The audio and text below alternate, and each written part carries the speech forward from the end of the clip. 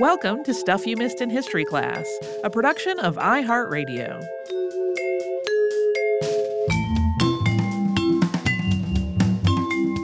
Hello and welcome to the podcast. I'm Holly Fry. And I'm Tracy V. Wilson. Tracy, you've seen plenty of tarot decks, I'm sure. I sure have. Most people probably have. These days, they're super uniform in terms of what they contain, although the designs of decks vary greatly. There are normally 4 suits, which can vary, particularly regionally, but the ones that you commonly see in North America are cups, coins, swords, and wands or staves. Each of those suits has 14 cards, so the pip cards that number 1 to 10, and then a king, queen, knight, and jack. Those suit cards make up what's called the minor arcana, and then there are another 22 cards that make up what's called the major arcana, and these are the trump cards, so they include things like the lovers, the sun, the moon, the hanged man, and death, plus the fool. Tarot cards show up all over the place in entertainment, even if you've never seen a deck personally. We have all seen that very dramatic moment on TV or in a film when a person draws the death card and there's that scary music sting. But if that character knew the history of tarot cards, they probably wouldn't be too worried about it. Well, even if they just know how that card is often interpreted today, Right. still Right. not. Yeah, we'll get to that. Yeah. So that's what we're talking about today, is kind of a brief overview of tarot cards. And I do want to level set. You will not walk away from this episode going, I could do a reading. That's not this at all. I mentioned that I was doing this to a friend and they were like, oh, are you going to explain? I was like, I would have to have way more knowledge of that, 1, to do it anyway. And 2, no. No, but we're going to talk about how they came to be used as a divination tool and other things. But really, the start is pretty benign and humble. Yep. So, as Holly just alluded to, if you say the word tarot today, people usually think of mysticism and the occult, but really this just started out as a card game. There was no divination or meditative aspect to these cards' use. And games played with cards are believed to have originated in China. There are references to games with suited cards going all the way back to the 9th century in Chinese texts. And we also know that card games were played in the Mamluk Sultanate of Egypt by the 13th century. There are theories about whether or not cards traveled from China or whether different cultures were developing these ideas. But there are examples of these Mamluk cards that feature suits that are very familiar: cups, coins, swords, and sticks. From Egypt, card games traveled into Europe, and we see mentions of them starting in Italy in 1370. Venice, because of its status as a port city, was probably the point of entry. And then from there, it seems like cards, which were very easily transported because of their small size, spread pretty quickly. In 1377, a game called Ludus Cartarum was invented by a German monk. And almost as quickly as card games were introduced into Europe, there was some suspicion about them. There are sermons that you can find historically and ordinances forbidding card playing and suggesting that it might lead to bad behavior. In some cases, these are the things you would hear in even more modern things about the vices of cards and the dangers of being a card player. Those all developed right alongside the spread of the game, so none of that is new. One Paris decree issued on January 22nd, 1397, stated that working people could not play tennis, bowl, play dice, play cards, or play ninepins on a workday. Had to wait for a holiday. But while the working man may have been discouraged from playing cards, the wealthy were not only playing cards, but they were also commissioning artists to make really beautiful hand-painted decks. In 1392, Charles Poupart, who managed the treasury for King Charles VI of France, is said to have commissioned 3 gilt decks from painter Jacquemin Gringueneur on behalf of the king. Earliest examples of cards that look like what we might recognize as tarot are from Italy in the early half of the 15th century. And these were primarily in Venice, Florence, Milan, and Urbino. So these seem to have been gaming decks that were used in the Italian court and the houses of nobility. And the reasons that these cards would have been a pastime for nobles more so than anyone else was that they were really expensive. The cards were all being hand-painted initially. Yeah, those ones in France that were forbidden for common working men to play with were like the the more mass-produced ones, but the ones that start to look like tarot really were all very beautiful. And it sounds very much, too, like a pack of modern playing cards. So again, there were 4 suits, each with numerical cards, ace to 10. So cups, coins, batons, and swords. Batons you'll sometimes see again as wands or staves.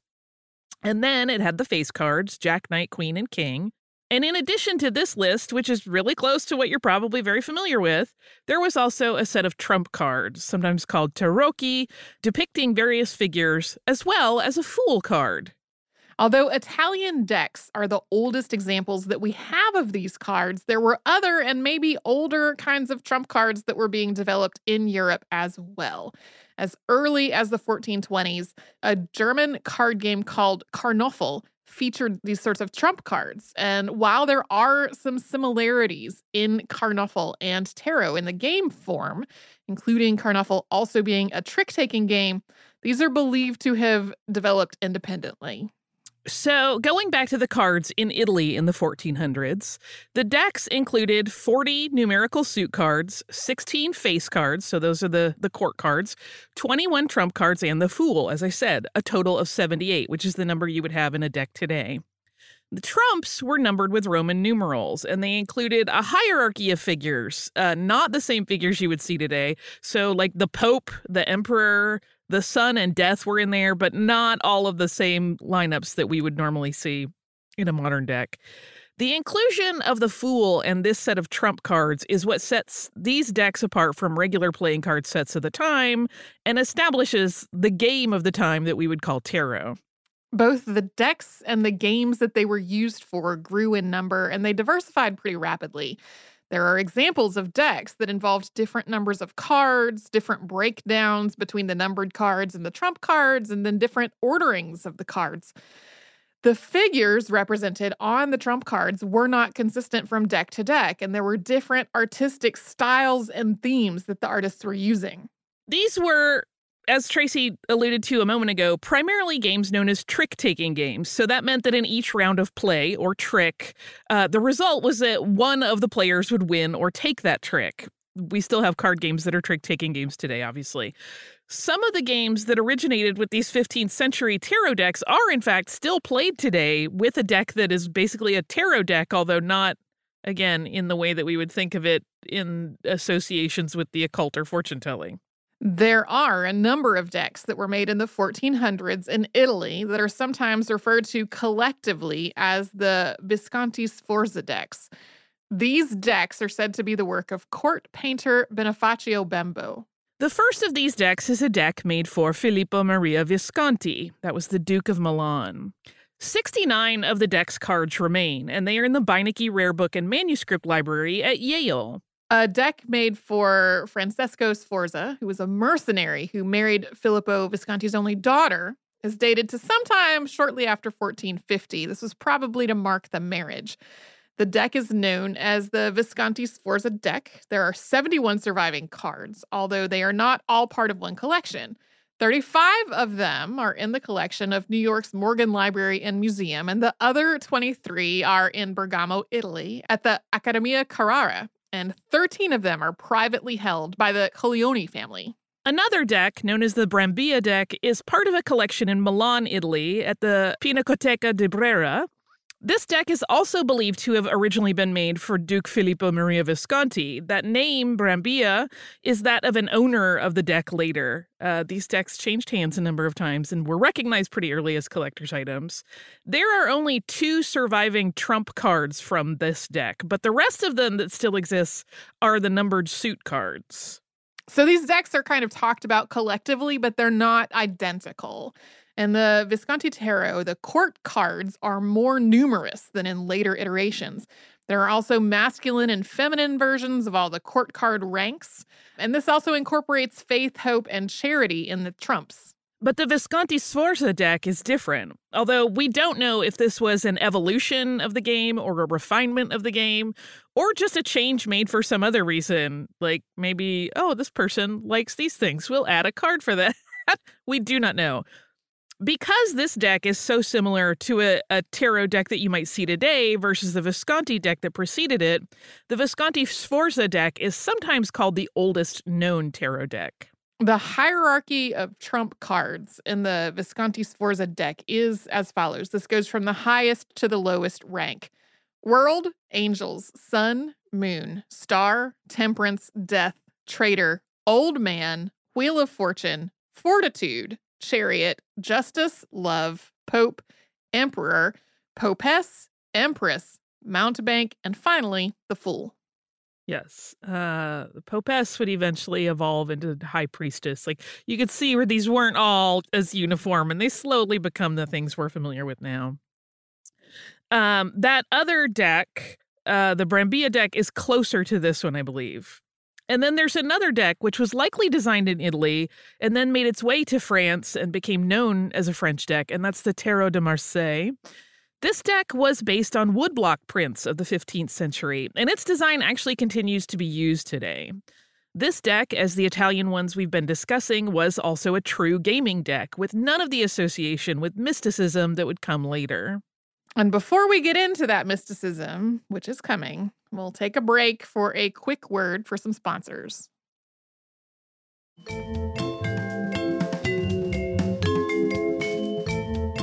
In the 18th century, a Frenchman named Antoine Coeur de Gébelin provided the pivotal moment in tarot's historical identity. Coeur de Gébelin was born on January 25th, 1725 in Nîmes, France, and he became a French Reformed church pastor. He was a Protestant propagandist, a scholar, and a supporter of the North American colonies in their quest for independence from Great Britain. But in terms of today's subject, the germane part of his story is that Coeur de Gébelin wrote a multi-volume book project in the years from 1773 to 1784. This project was called The Primeval World, Analyzed and Compared to the Modern World. He died in May of 1784 with this work unfinished, but he had already published a lot. His writing, as this title suggests, had a pretty wide focus. He wrote about calendar history, grammar, the possibility of a universal language, and he also examined mythology. And in the volume of the work that was published in 1781, he wrote about tarot cards. Coeur de Gébelin linked tarot to the lost book of Thoth. So Thoth is an ancient Egyptian god linked to writing, wisdom, and magic. And there have been multiple texts that have been referred to with the name Book of Thoth, in each case suggesting that the information contained in them came in some way from the god. And the theory that was put forth by Coeur de Gébelin was that this book, which contained information about ancient magic and wisdom, had been entrusted to travelers rather than risk its destruction by enemies. But Coeur de Gébelin believed that this book that had made its way to Europe had been transformed into a deck of tarot cards as a way to disguise it. This is all totally supposition on his part. He had no actual evidence to back it up. He also linked the 22 trump cards of a tarot deck to the 22 letters of the Hebrew alphabet. He was suggesting that there was this linkage among multiple cultures through this lost book, and that the true meaning of the cards was a secret that had been shared only with a trusted few. And at the time, these ideas completely fascinated people. It was an utterly captivating concept. It's worth noting, to set the scene of why this was the case, that this was the same time when Franz Mesmer, covered in an episode of the podcast by previous host Sarah and Deblina, was living in Paris, and the idea of his so-called animal magnetism had enthralled Parisian high society. Spiritualism was having its first big wave of popularity as people grappled with the new developments in the scientific world and how those developments sometimes challenged long-held religious and spiritual beliefs. So Coeur de Gébelin's assertions about a deeper meaning to a deck that people had been using to simply play games with were completely enthralling. There was this certain romanticism about the idea that they had been holding in their hands images that were linked with ancient magic without ever having realized it. I feel like someone making similar assertions today would get a similarly captivated response. Yes! Fortune tellers were, in some cases, using decks of cards already as tools of their work. This was already being used at this time in Europe, but this seems to have been similar to the way tea leaves might have been interpreted. Nobody really thought that tea itself was mystical. Similarly, it wasn't so much about the cards themselves prior to Coeur de Gébelins' writing. It was more about the person doing the interpreting. Yeah, they did not think that there was hidden or magical meaning in the cards. They were just kind of part of a fortune teller's tools of how they could help you perceive bigger ideas than you were accustomed to. But the first person to gain widespread recognition for his work with tarot cards was Jean-Baptiste Aliette, who went by Etia, which is just his name backwards. More than a decade before Coeur de Gébelins' writing about tarot cards, Aliette had published Etia, or A Way to Entertain Yourself with a Deck of Cards, in 1770. But after Coeur de Gébelins' writing about the tarot deck was released, Aliette got to work on a new and updated piece of writing of his own. Etia, or A Way to Entertain Yourself with a Deck of Cards called Tarot, was released in 1785. And in this writing, Aliette built on the ideas that Coeur de Gébelins had already introduced. The new writing claimed that the tarot was a book written by the god Thoth himself, and that it was the oldest book in the world. Aliette also shifted the order of the trump cards so that they differed from Coeur de Gébelins' analysis. And to be clear, this was all, just like Coeur de Gébelins' work, conjecture. But this book that Aliette wrote is where a lot of ideas about tarot cards and their meaning, which persist today, got their start. One of these was the idea that a card that appears inverted has a shift in its meaning. This is like a whole ball of wax I dare not open. I know if you talk to people that actually like to use tarot cards, some will read inversions and some won't. You can get a whole debate going. But this is where the whole idea of that came up.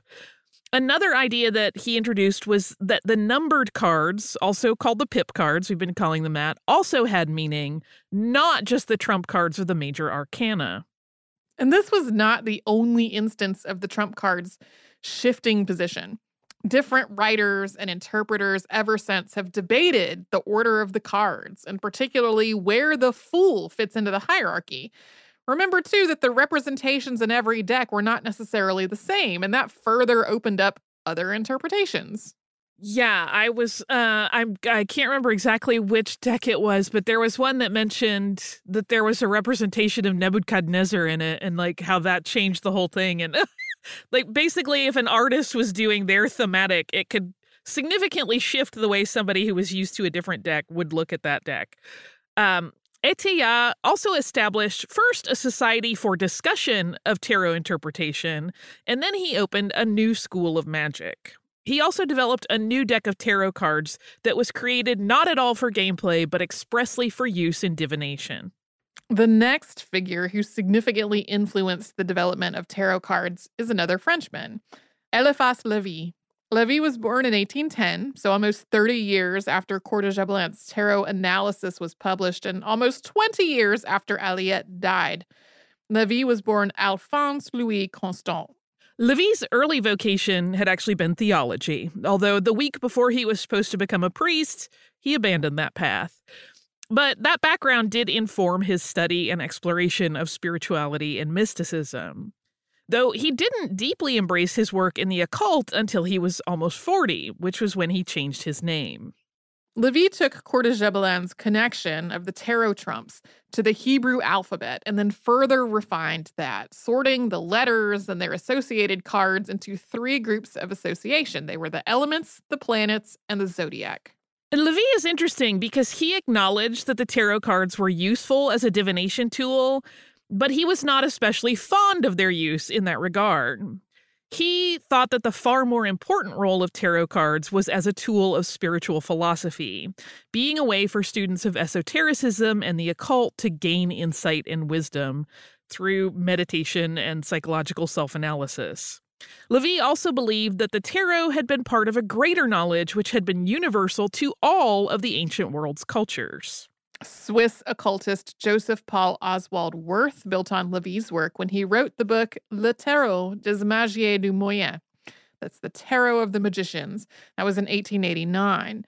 Worth introduced a deck to accompany it called Arcane du Tarot Kabbalistique, which was Arcana of the Kabbalistic Tarot. This was not a complete deck. It was just the 22 major Arcana cards.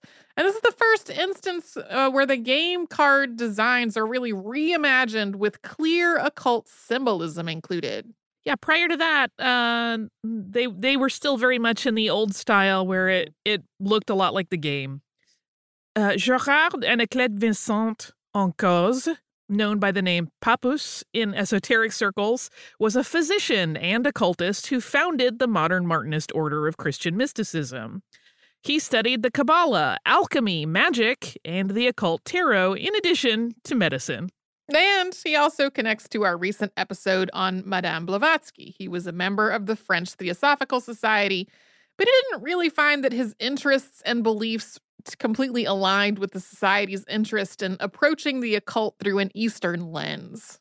Papus, who was born in 1865, worked to further the ideas that Eliphas Levi had developed in his lifetime. Like Levi, he sought to integrate a range of ideas from many cultures into a unified spirituality around the tarot deck. He developed a system that gave each trump card 3 different meanings that you could use to interpret them: a physical meaning, a magical astral meaning, and a divine meaning. And he also expanded the number of ways the cards could be laid out for divination. So a lot of the layouts that you will see people using even today are ones that he came up with. So coming up, we're going to get into a couple of names that might sound pretty familiar to folks, as well as the order that they belong to. But first, we are going to take a quick sponsor break.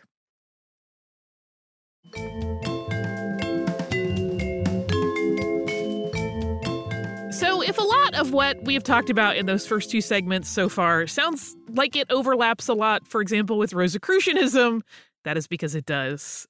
This so-called brotherhood, which is what it's usually called, named for the rose and cross design of its symbol, is organized around the belief that esoteric wisdom possessed by people in ancient times has been passed down through their order. This, like the work of several of the people mentioned in this episode, incorporates a number of occult ideas from different religions and cultures into one sort of unified theory. In the late 1880s, the Rosicrucian Society, called the Hermetic Order of the Golden Dawn, was founded in England. This group based its organizational structure and rituals on a group of documents known as the cipher manuscripts. That's a set of 6 folios containing writings that were related to Kabbalah, Christian Gnosticism, Egyptian magic, and other belief systems. These folios were dated 1809. And we should mention that these are controversial documents. Their legitimacy has been argued about for decades. In terms of how they're relevant to tarot, they were deciphered by a man named William Wynne Westcott, and that was a key development that led to the formation of the Golden Dawn. And the practice of and ideology of tarot evolved significantly within the Golden Dawn. The deck was linked, for example, to the Judaic Kabbalah tree of life. It was also seen not just as a way to peer into the future, possibly, but also as a means to manipulate and control it. The tarot also became linked to Celtic concepts and symbols through the work of one of Golden Dawn's most famous members, William Butler Yeats. There were changes to the deck itself as well to reflect changing ideas about its symbolism, spearheaded largely by a member of the Golden Dawn named Samuel Liddell MacGregor Mathers. Mathers was British, and that MacGregor in his name was something that he added. He claimed that he had ancestors from the Scottish Highlands, but there are no actual records to back that up.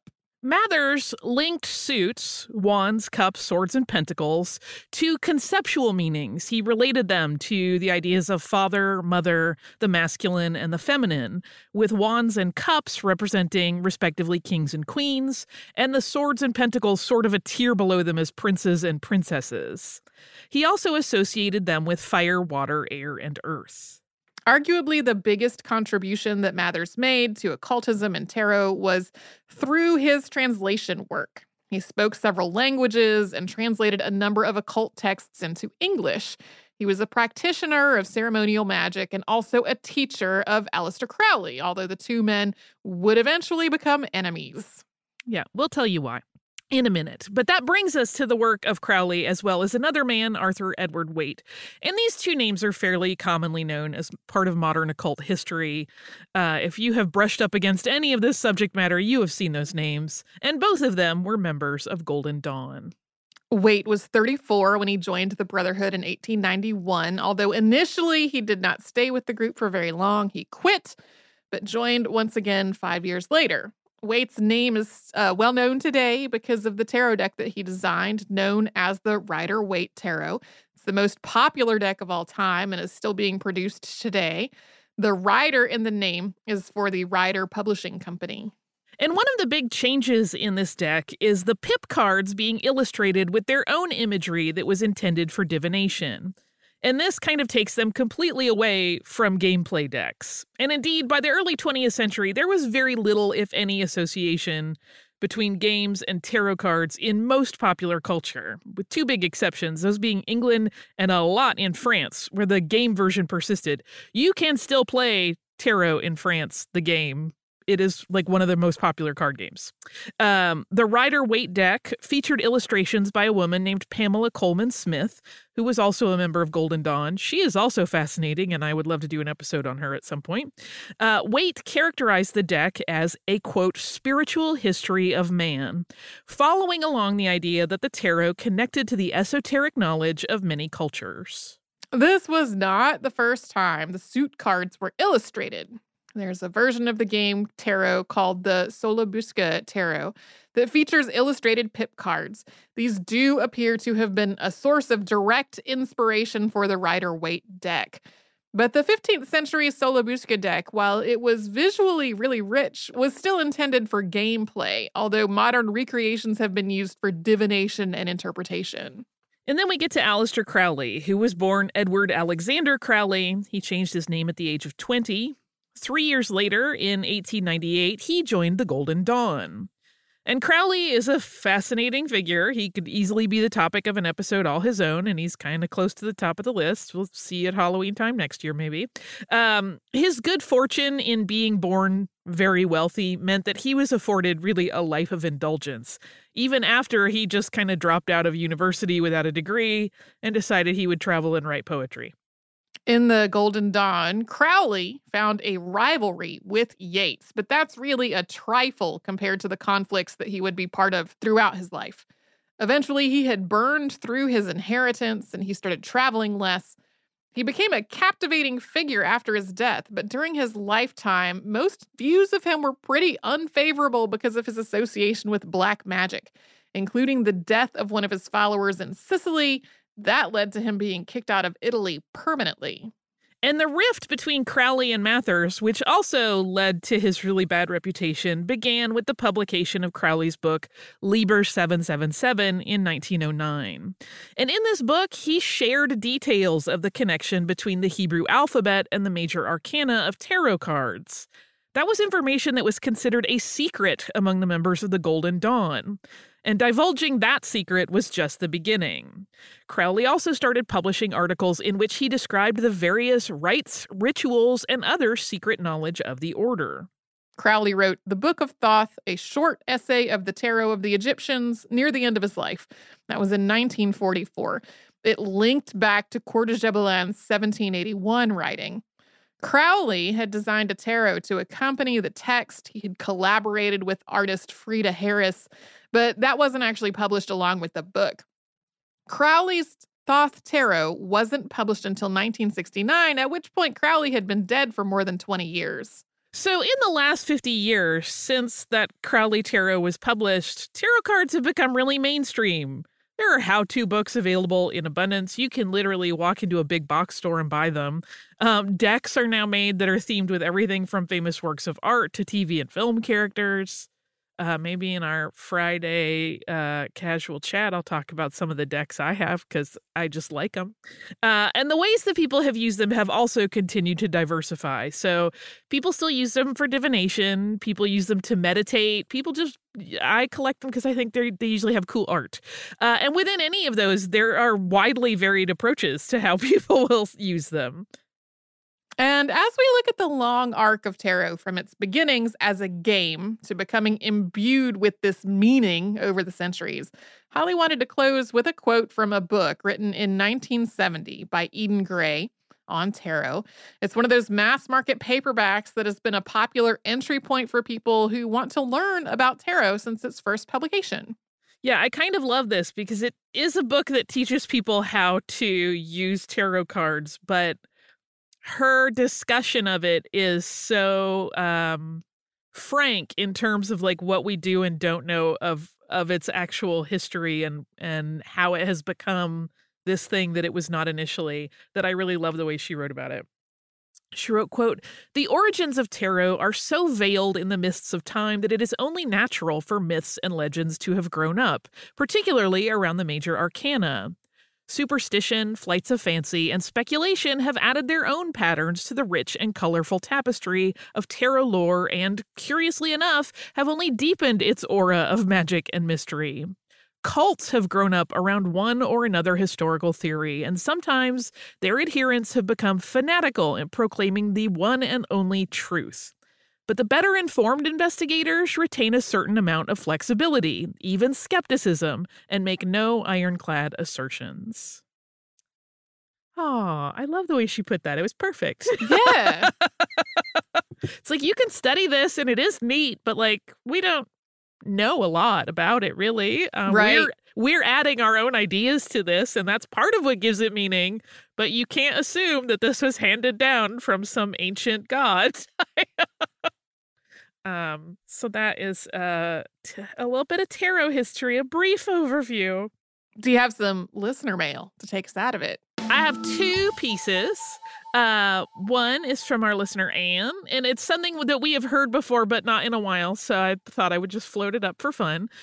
She wrote, "Hopefully this will make you laugh on a random day when you need it." I always need it.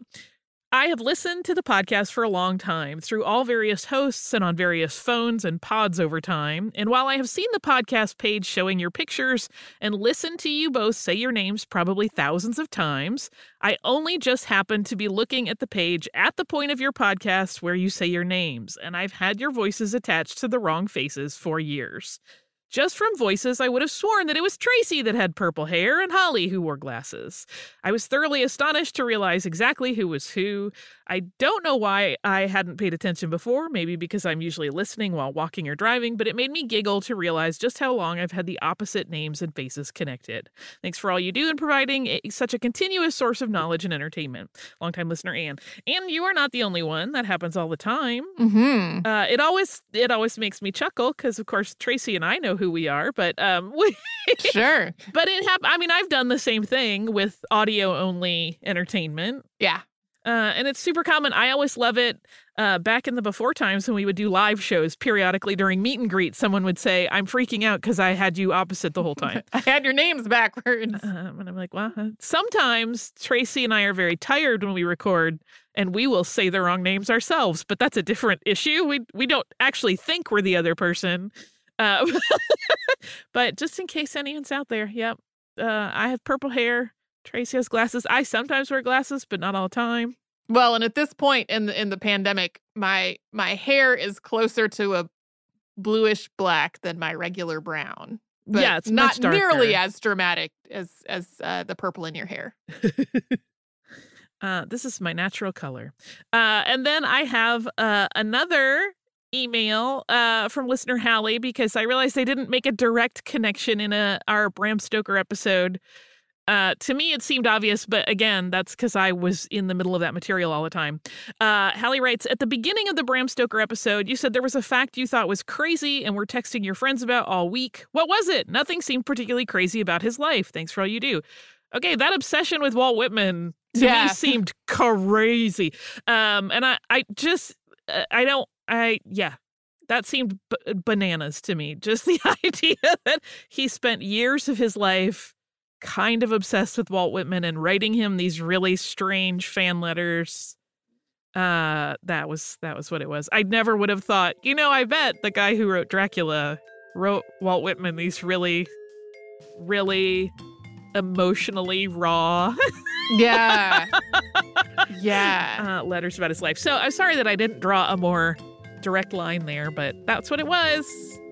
Sorry to have left you hanging. If you would like to write to us, you can absolutely do that. You can do that at historypodcast@iheartradio.com. You can also find us on social media. We're everywhere as Missed in History. And if you would like to subscribe to the podcast, that is easy to do. You can do that on the iHeartRadio app, at Apple Podcasts, or wherever it is you listen.